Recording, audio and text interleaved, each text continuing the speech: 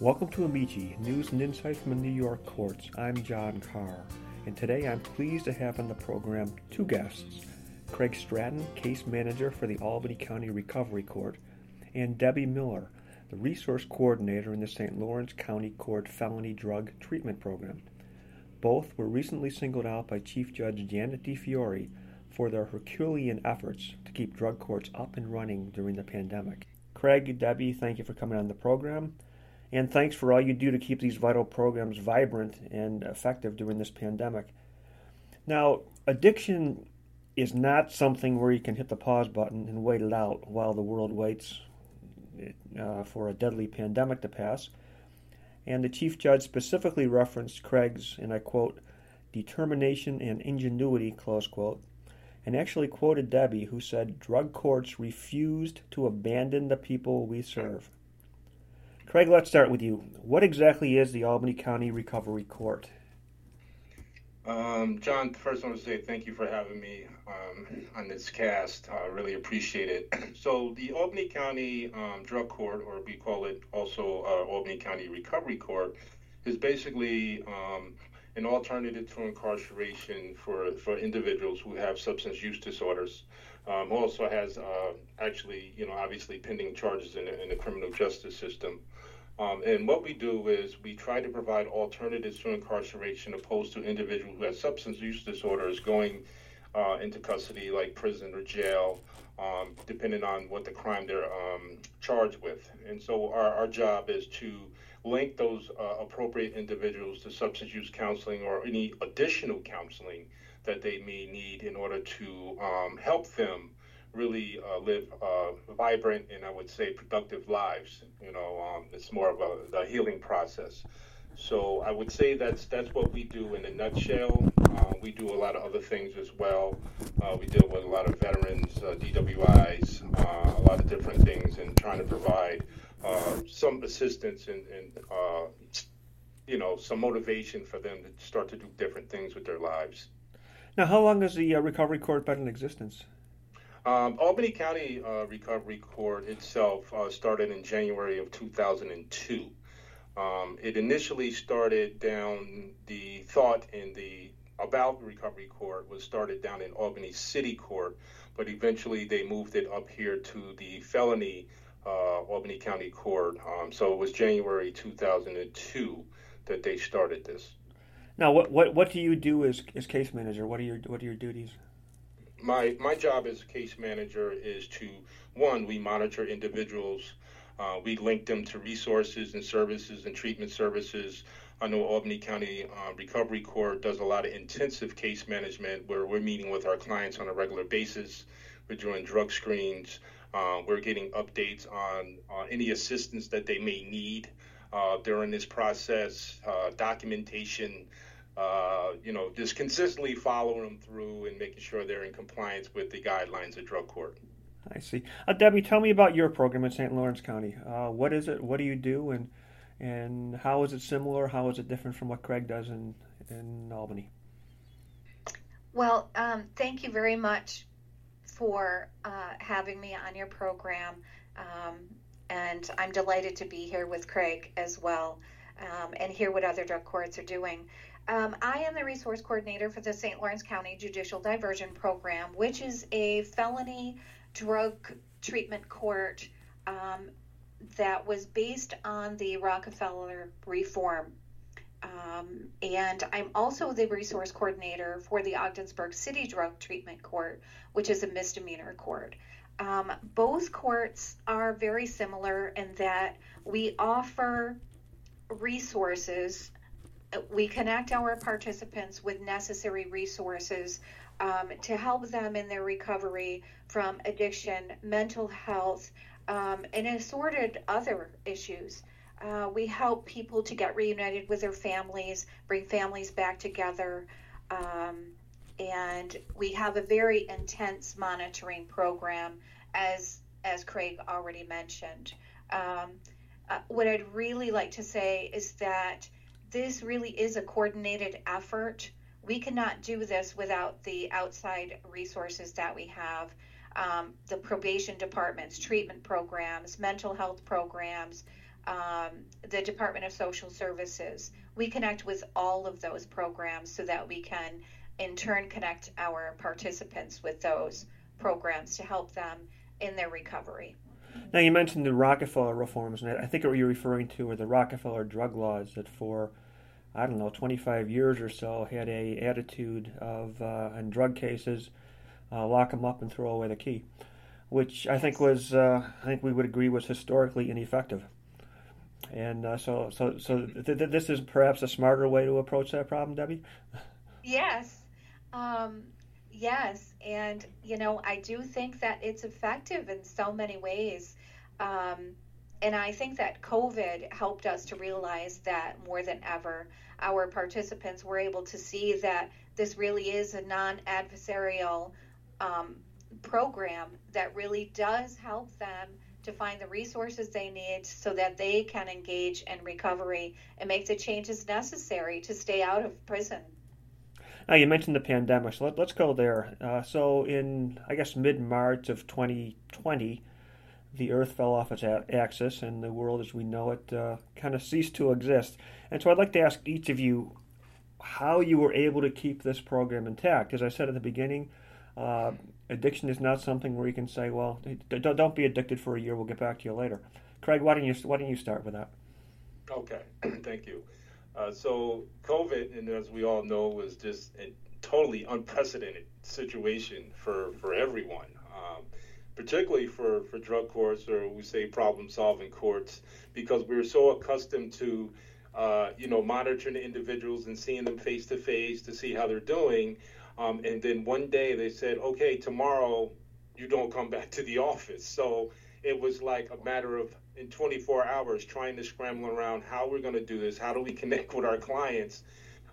So my first order of business was to try to connect with our team to come up with a plan. So my thing is, because I do teach part-time at one of the local colleges, and I'm familiar with distance learning.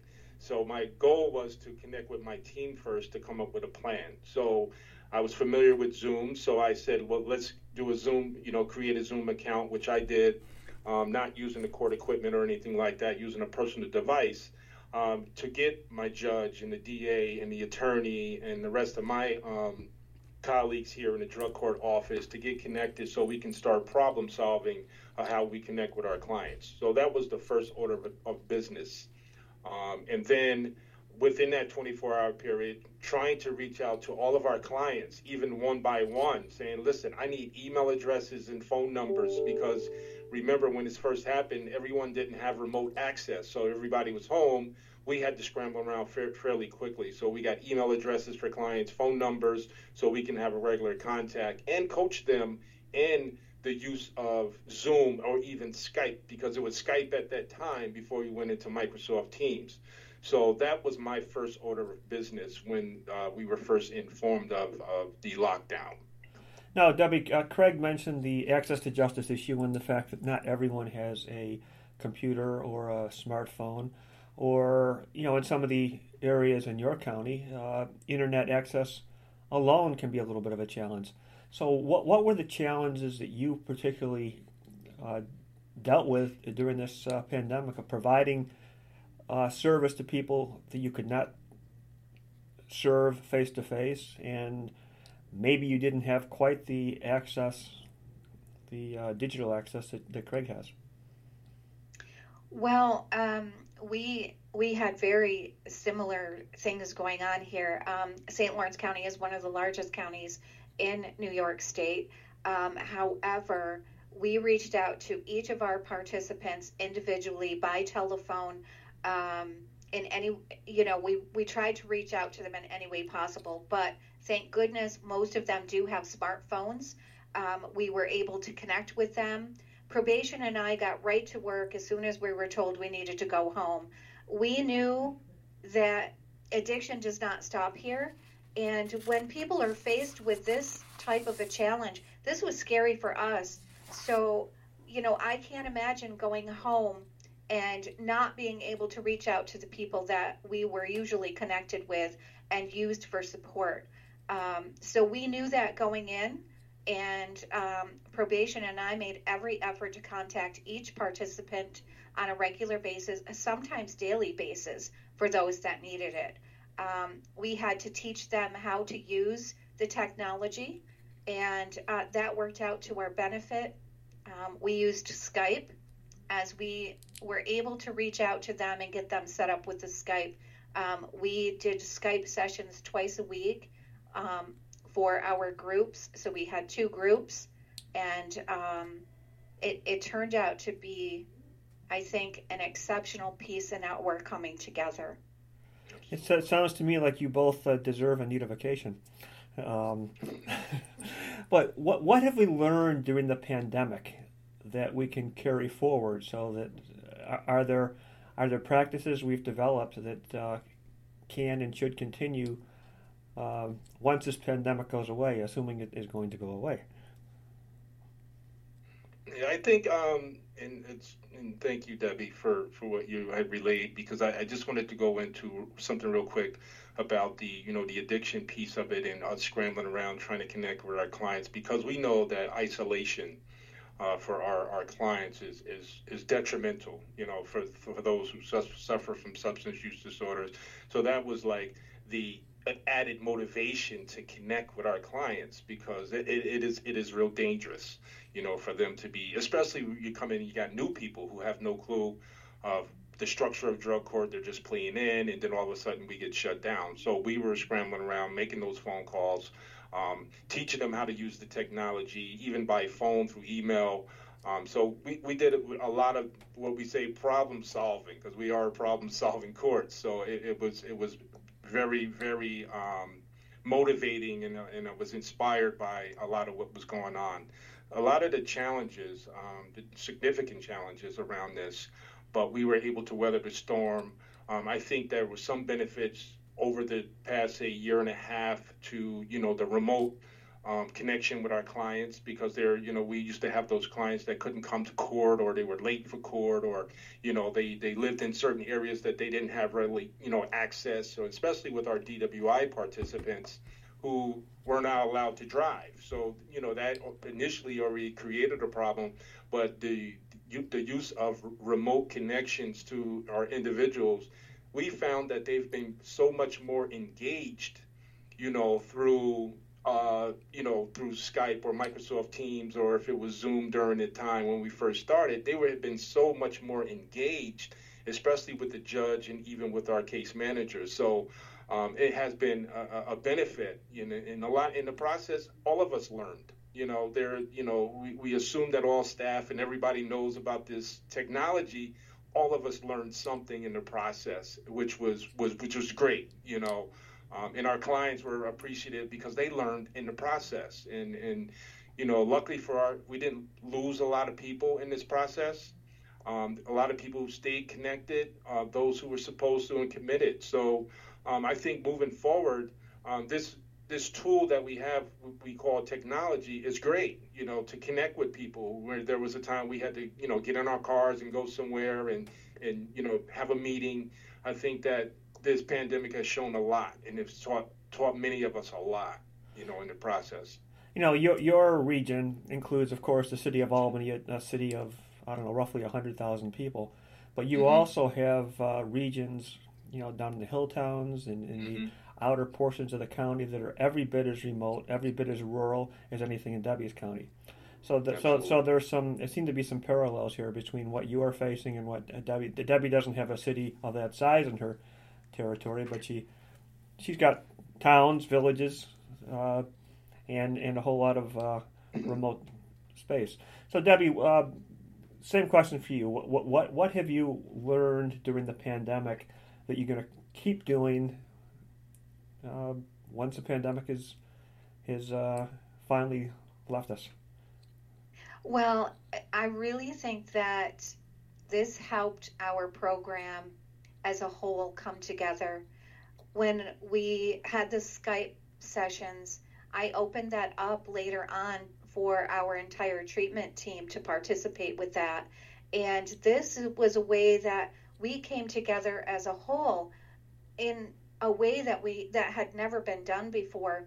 So in a regular drug court session, our participants come into drug court, we hear the cases, and they leave. They have interaction with the judge. So our participants rarely have had as well as our treatment team members have rarely had the opportunity to participate with our participants in the manner that we did. So not only did they get a glimpse, our treatment team members got a glimpse into our participants' lives, but our participants also got to see a part of our treatment team members that they had not been afforded before. And I think that brought a whole different realm of camaraderie.